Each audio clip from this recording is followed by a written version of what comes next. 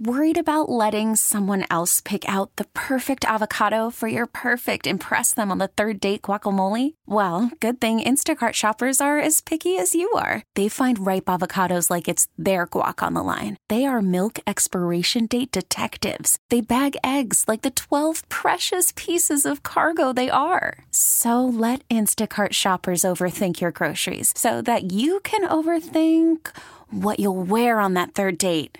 Download the Instacart app to get free delivery on your first 3 orders while supplies last. Minimum $10 per order. Additional terms apply.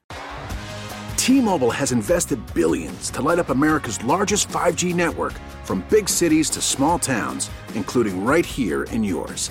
And great coverage is just the beginning. Right now, families and small businesses can save up to 20% versus AT&T and Verizon when they switch. Visit your local T-Mobile store today.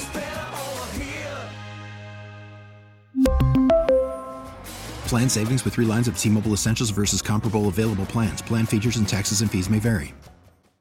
We are joined by Ryan Aber from the Daily Oklahoman. He covers Oklahoma athletics. We're going to talk some OU football here on the show. Ryan, hello, welcome. Hey, thanks for having me on this afternoon. How are y'all doing? Oh, you bet. We love having you on. It's football season, even though it's 1,000,000 degrees out right now. So Oklahoma had an atypical season, to say the least, last year. The rebuild begins. There's hope. They are ranked 20th in the AP preseason poll. Are they worthy of that ranking, and what do they have to do to maybe even be better than that? Yeah, I think certainly they've got a chance to be worthy of that ranking. It's hard to, picture just how things will go with the rebuild that they've done, especially on the defensive side. A lot of new faces in the transfer portal, which gives you a chance to rebuild maybe a little bit quicker than you could in the past. But at the same time, you never quite know how all of that's going to come together. And then on the offensive side, there's a lot of bright spots. You like what the offensive line looks like, even though they lost a first and a third rounder at the tackle spots. It looks like they could have a chance to be more physical in those positions. And then at running back with Javonte Barnes and even Gavin Sawchuk, who didn't play a ton last year, but were solid coming back. Dylan Gabriel at quarterback. But, again, some more questions over there, especially at wide receiver, who outside of Jalil Farouk and Drake Stoops are going to be playmakers at the receiver spot. So I think this is as big of a swing between best case and worst case scenario that I can remember, at least on my time during the OU beat. But the schedule gives them a chance to be better record-wise, significantly better record-wise, even if they're a similar team than they were a year ago, because they don't have to play Kansas State, a team that's sort of been a thorn in their side. They don't have to play Texas Tech, who has given them some issues, Baylor. So the schedule's pretty forgiving for them, and then their non-conference schedule with Georgia being taken out thanks to their move to the SEC next year became a lot easier as well. So a pretty wide variety of where things could go, both positively and negatively, with this team.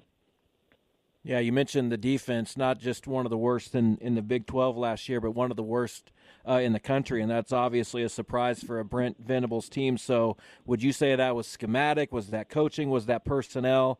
And after all they've done in the transfer portal to address that, do they feel that as though it will be improved just based on personnel, or have they made other adjustments too?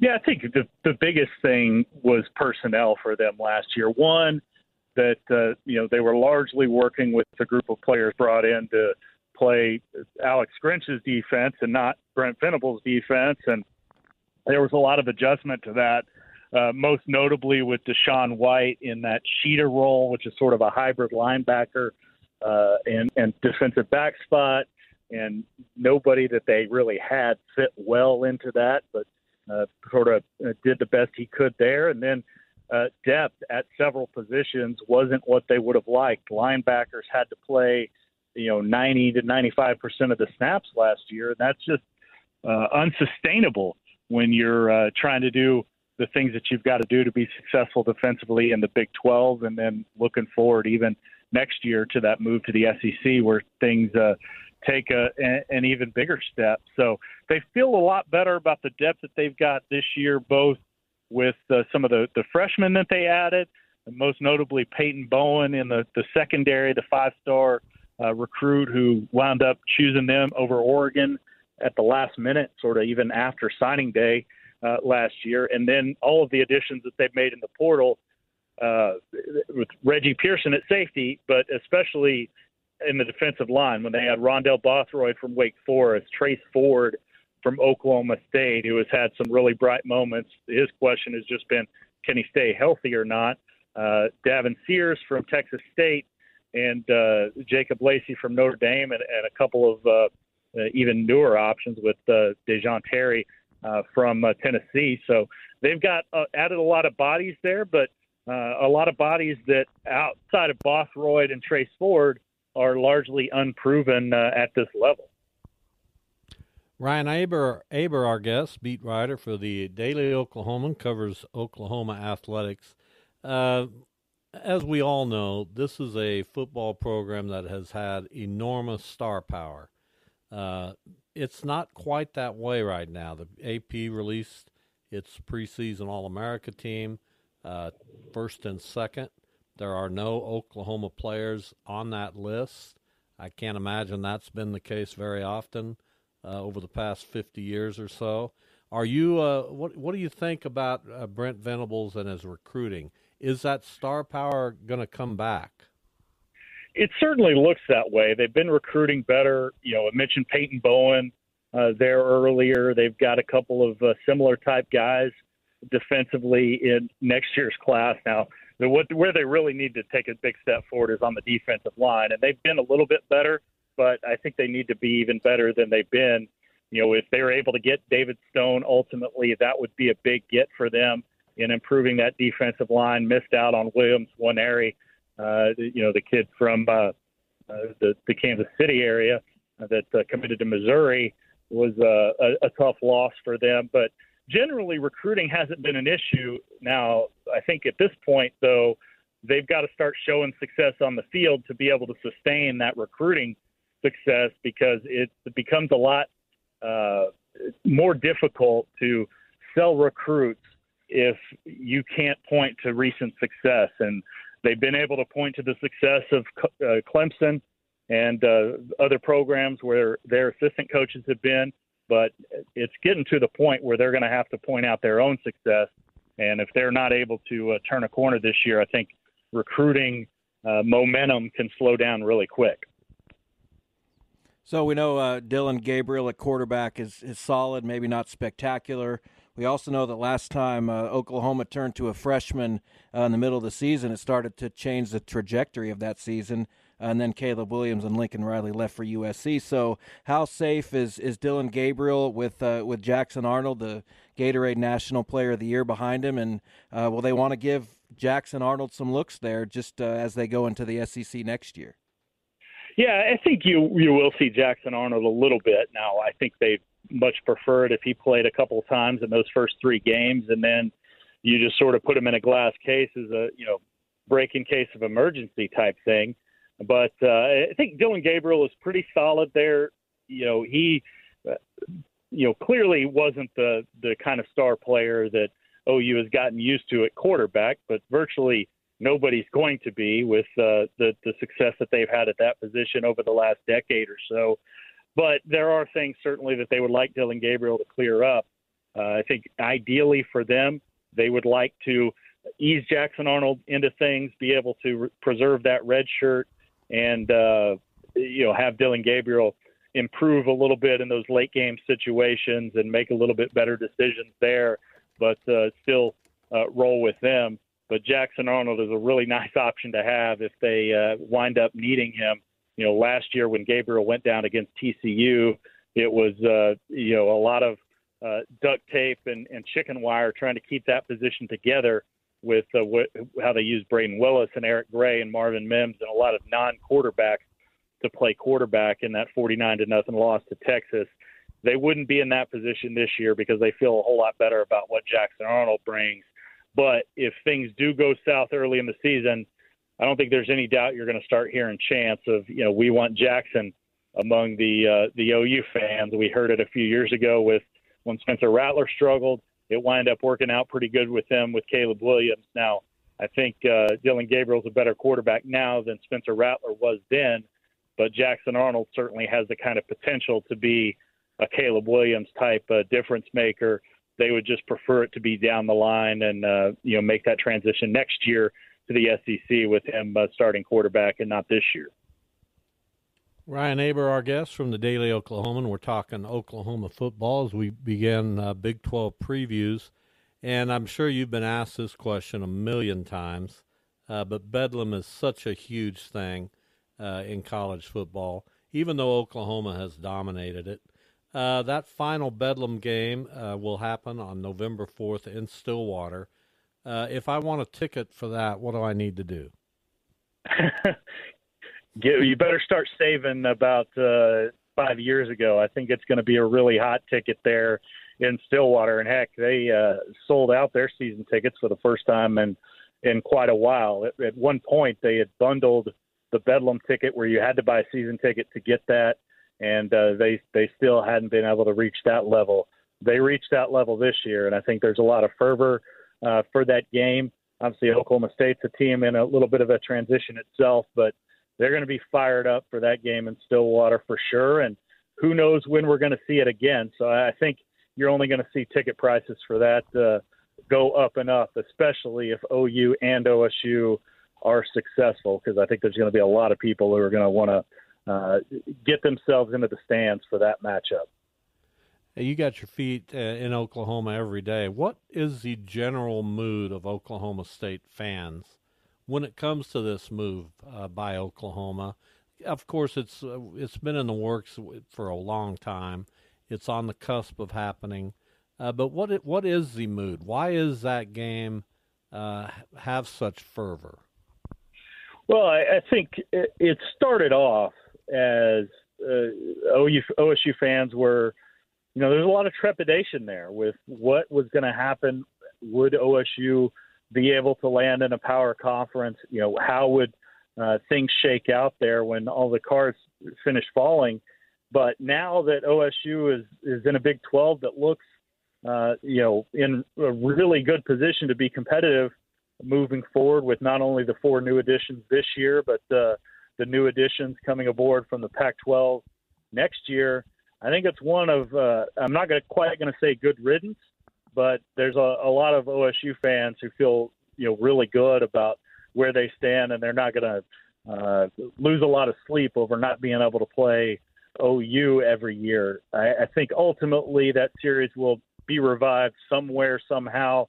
I don't know if it'll wind up being able to be an annual thing, but I think it's going to happen at some point. But certainly the mood has changed among Oklahoma State fans, where I think they're a lot more content with the way things have fallen out now than they were a couple of years ago when we first found out this thing and it looked like maybe the Big 12 could cease to exist. Now the Big 12 is, in a pretty good position behind the SEC and the Big 10, obviously, and significantly behind, but still in solid position to thrive long-term moving forward. And they feel a whole lot better about things than they did back then. A much softer landing. Go ahead, Jeff. Yeah, I was just going to ask, you mentioned the schedule, and OU doesn't play Kansas State, Texas Tech, or Baylor. So just how difficult will it be not only to evaluate Oklahoma, but the entire Big 12 as the season goes along when there's not really much balance to the schedule? Yeah, it's going to be weird. One of the big selling points of the Big 12 the last few years has been that, one true champion motto, and talked about playing the round robin and how that helps determine a pretty clear winner. That won't be the case this year. I think certainly that Big 12 championship game takes on a little bit different significance now, just because you're going to see teams that haven't played the same group of opponents, and you're going to have to evaluate in a different kind of way. It's going to be interesting because, we talked about OU's schedule. It's fairly light. You've got a Cincinnati team that's in a big transition. You've got, Central Florida going through a little bit of transition themselves and making that leap up to the Big 12 level. BYU, and then some of the other teams that they play in the Big 12 maybe not ones that you expect to finish at the top. And then in the non-conference side, you've got Arkansas State, Tulsa, and SMU there, so they don't have that marquee non-conference game. So there's certainly evaluation when you talk about not only OU and some of the other ones, but really the league across the board is going to be a lot more difficult this year. But, all the other leagues find a way to do it themselves. So, we'll see how everything shakes out there at the end. But I think certainly in OU's case, it's a positive for them maybe to build a little bit of momentum and potentially get them back into the Big 12 championship game for a final time before they make that leap next year. All right, good stuff talking Oklahoma football. Before I let you go, I got to mention something professionally. Two friends of mine, especially Barry Trammell, but also Jenny Carlson, leaving the newspaper business, leaving the Daily Oklahoman, starting some other venture. That's big news in your state. Yeah, it really is, and it was really weird being in our Monday morning meeting this morning without those two. And those two have set the standard for the Oklahoman, for just personally, they sort of set the culture in our newsroom, and not just in the sports department, but period. And been such a big part of. I mean, heck, Barry Trammell's the reason why I became a sports writer, reading him growing up, and it was a great honor to work next to both of them. They are fantastic writers, but even better people. And I know that sort of gets overused, but if it applies to anybody, it applies to those two. And I really hope that this new venture turns out well for them, because they both deserve an incredible amount of success. And they've been such a big part of my career growing up, and also making the Oklahoman what it's been. And we're going to, find a way to move on and have success without those two. But certainly it's going to be strange not sitting next to those guys day in and day out, because they are both fantastic at what they do and who they are. Very nice, Ryan. Thank you for your time. We'll talk to you down the line. Sounds great. Always enjoy it. Thank you all for having me on. You bet. Ryan Aber from the Daily Oklahoman. We really need new phones. T-Mobile will cover the cost of 4 amazing new iPhone 15s, and each line is only $25 a month. New iPhone 15s? It's better over here. Only at T-Mobile, get 4 iPhone 15s on us and 4 lines for $25 per line per month with eligible trade-in when you switch.